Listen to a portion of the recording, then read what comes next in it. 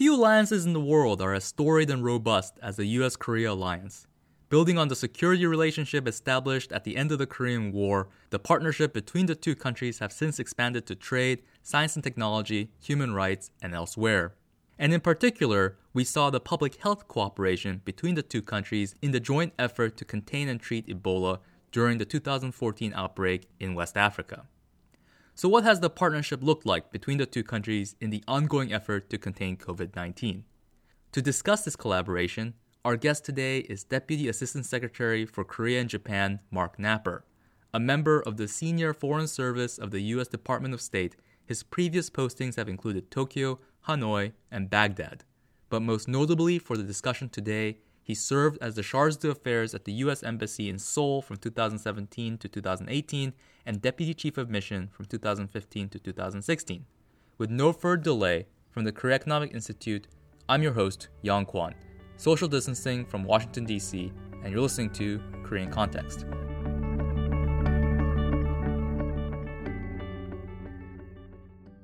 Deputy Assistant Secretary Napper, thank you for making time out of your very busy schedule today to join Korean Context. Well, thank you. It's really a pleasure to be here, and thanks for the chance to interact with your listeners on this important topic today. Our listeners have been looking at the collaboration between South Korea and the United States in response to COVID-19. We've seen a bit of news coming out of Los Angeles that local leaders have purchased testing kits from South Korean firms. And we've also been hearing recent news that South Korea is helping the U.S. military conduct some COVID-19 tests for troops stationed in the Asia Pacific. Could you tell us a little bit about what the conversation has been like between the two countries at a national level? It's an important conversation that's been taking place between President Trump and President Moon. It's taken place at various levels and between various agencies. And it's been a conversation that is based on the excellent health cooperation that our two countries have enjoyed over many, many years. And we can get to that a little bit later, but just in terms of the ongoing crisis, we've seen, for example, as I mentioned, President Trump, President Moon spoke, and we were very grateful for President Moon's generosity in prioritizing the provision of test kits to the United States. But we're right now undergoing a process to get those here at a very important time, and I think it's thanks to the generosity of Korean companies and, of course, to the Korean government that we've been able to expedite this, and I think reflects our very strong friendship and our very strong alliance.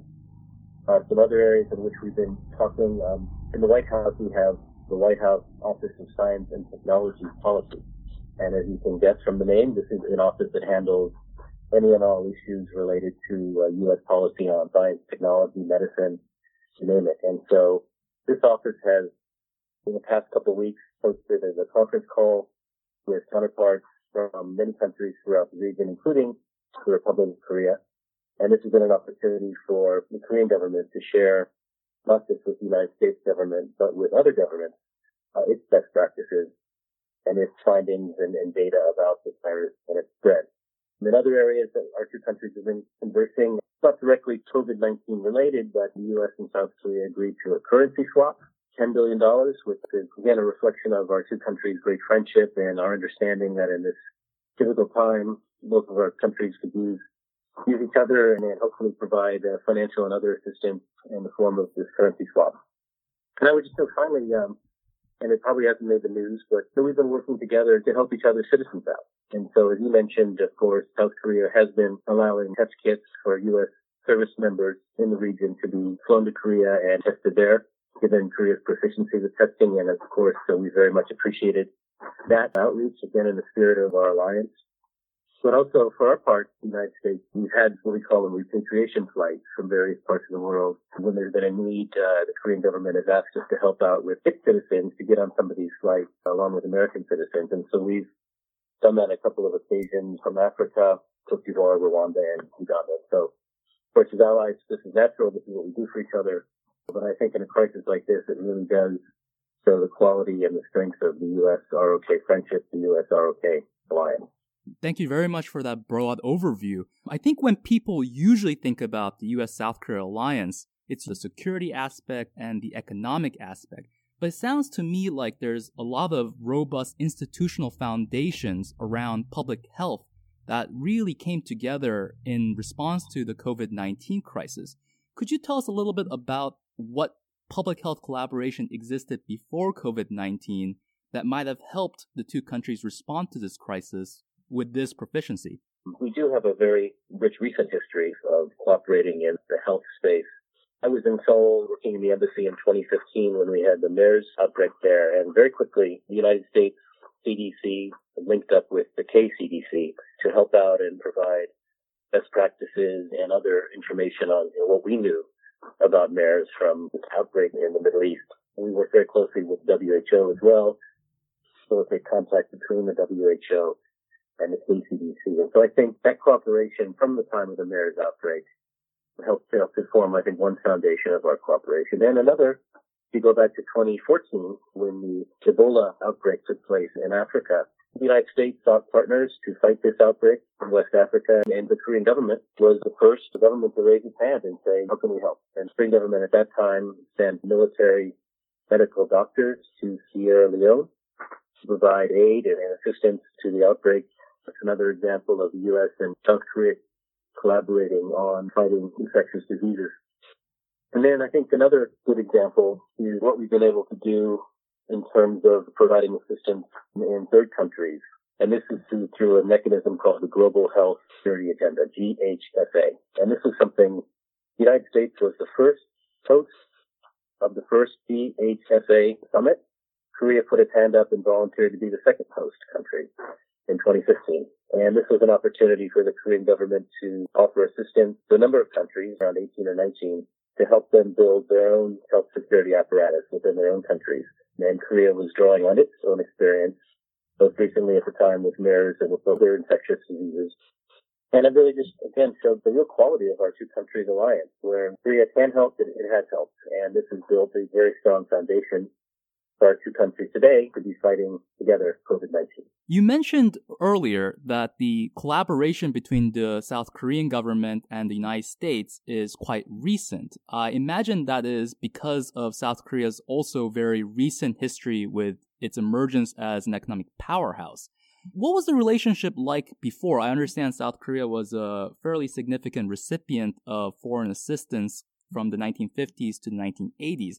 What was the public health relationship between the two countries like prior to this robust collaboration that you just described?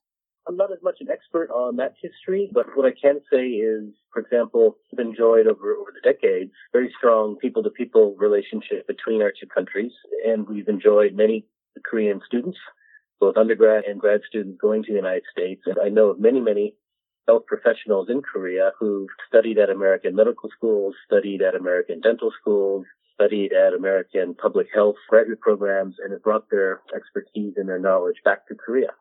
And so I think that has been one way since the 50s that our two countries have collaborated, and the United States has been, in a small way, been able to help Korea's public health sector, all these medical professionals who've gotten degrees and advanced degrees in the U.S. and brought it back to BROK. I think another way is the collaboration between our two militaries over the decades. One of the benefits of our alliance has been very close cooperation in terms of combat medicine and trauma care.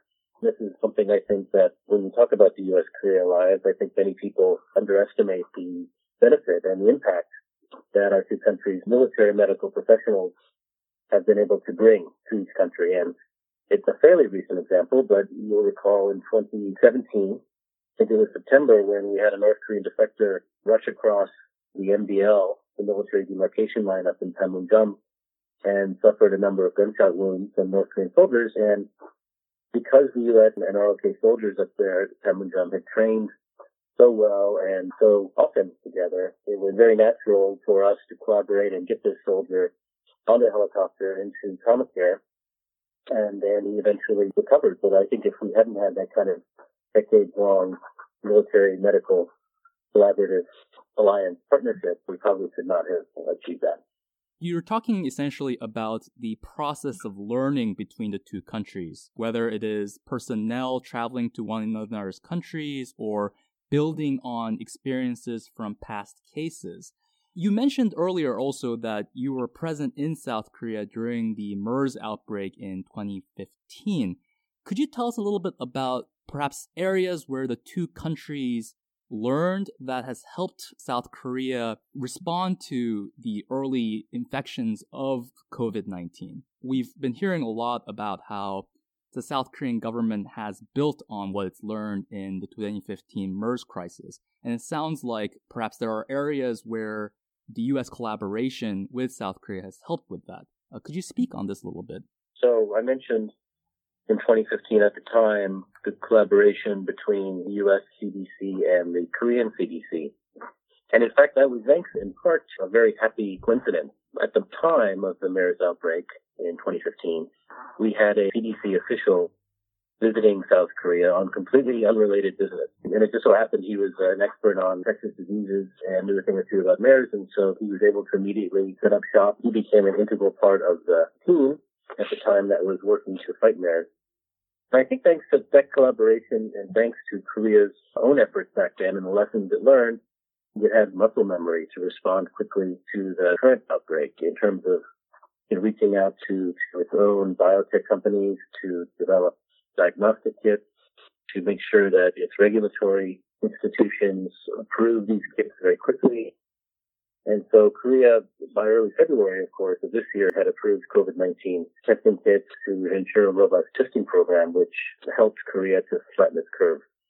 And I think another way that the 2015 MERS outbreak provided good lessons was in terms of contact tracing. Recall in 2015, one of the big issues was the ability to be able to track individuals who had gone to one hospital, but, they were suffering a fever, they didn't know what was wrong with them, so they go to one hospital, then they went to another hospital. And I think that really contributed in a bad way to the spread of MERS in 2015. And I think the lesson from that was to be able to aggressively chase down individuals who were infected, to aggressively track people who were in contact with, make sure that those folks were then tested, quarantined, et cetera, to really nip in the bud a further spread of COVID-19 virus. And so I happened to be in Korea in February, just on separate business, just as this outbreak was taking place there, not yet here in the U.S. And I was struck at how wired everybody was in terms of knowing, what patient, patient 31, where was that patient, and what movie theater did they go to, or what cafe did they have coffee at. This intense sort of transparency and sharing of information on this occasion, the COVID-19 outbreak really helped. And I think that was the direct lesson from the MERS outbreak in 2015, namely the need to be able to identify potential patients, to identify the contact tracing, other potential infectees, ensuring that there wasn't further spread by making sure folks quarantined in the right way. Absolutely. And the infection tracing that you mentioned has been cited by numerous health officials and experts as the key to South Korea ensuring a more effective containment of COVID-19. Now, from your experience with both MERS and perhaps with the ongoing crisis, it's very clear that the collaboration between the two governments and institutions in two countries have led to a lot of benefits in terms of public health. Are there any impediments to closer cooperation that you noticed in 2015 or perhaps even today that are a challenge to an even closer cooperation for the benefit of human security? We benefit so much from the technology, being able to have this kind of conversation, for example, by telephone, or to be able to collaborate online using these various platforms that are now out there. We're doing various webinars and web meetings and conference calls and you name it. And the technology is amazing. But I still think, one impediment is the lack of personal contact, face-to-face contact between folks, being able to meet and interact in person. So I have to guess that this collaboration will be impeded somewhat by not having personal contact that diplomacy, health cooperation, you name it, requires. Beyond that, I'm very confident that the relationships that our two countries and our experts have built over the years are only going to grow and to benefit us going forward. Just in the 4.5 years since the MERS outbreak, the quality of contact and collaboration between CDC and KCDC, the quality of our contact between the White House Office of Science and Technology Policy and its Korean counterparts, the quality of our contact between our embassy in Seoul and the Korean government and the Korean embassy here and our government. These are all levels.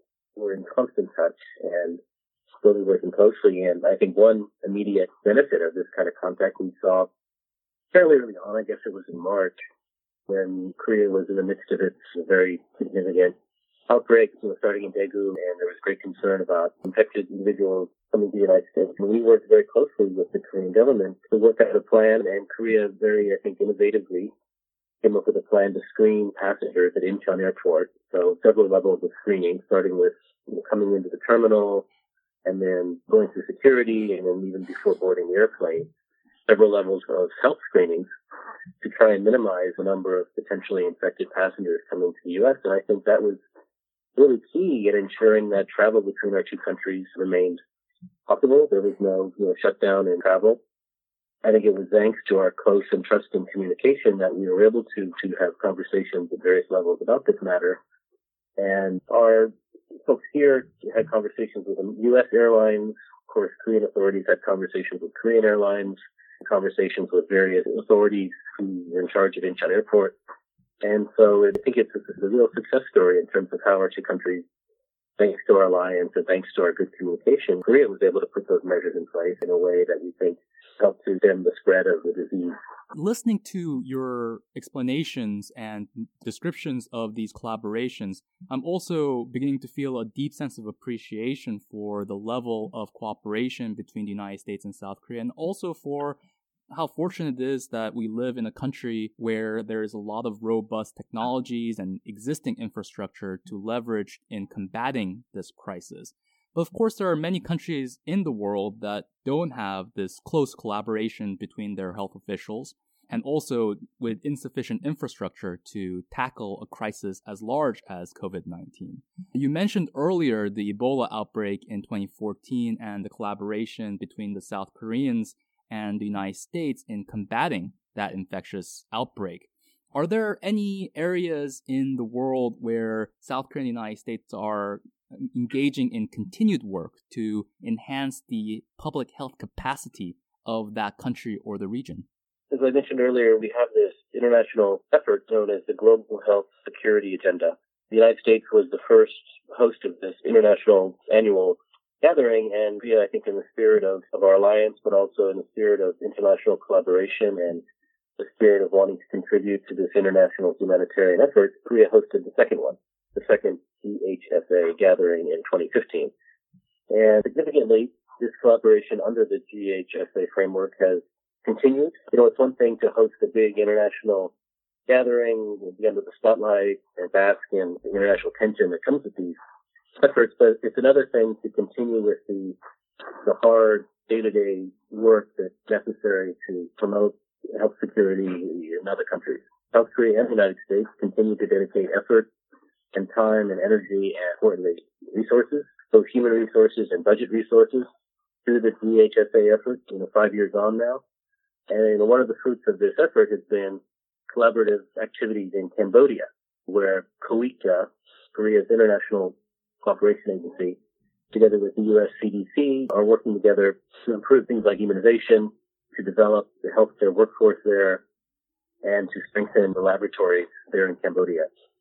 KOICA and the CDC have also been, again, under the rubric of the GHSA, KOICA and the CDC have been working together in Ghana, again there to develop laboratory systems to help strengthen the healthcare workforce, so medical professionals like doctors and nurses and others, public health experts, and also in Ghana to improve emergency preparedness. These are just two countries, two examples of how the U.S. and South Korea are working together in third countries. And so not just when there's an emergency like Ebola in 2014, of course, our doctors rushed in there together, shoulder to shoulder, to take on that terrible disease, but also just on a day-to-day basis, the kind of day-to-day work that's necessary to improve the health situations in other countries is another area in which the U.S. and Korea are working very closely together. I think there is perhaps a degree of underappreciation for that kind of day-to-day work. Health experts have cited that existing conditions, chronic diseases, and lack of health infrastructure exacerbates situations when crises like COVID-19 break out. So the kind of ground-laying work that you described is absolutely important.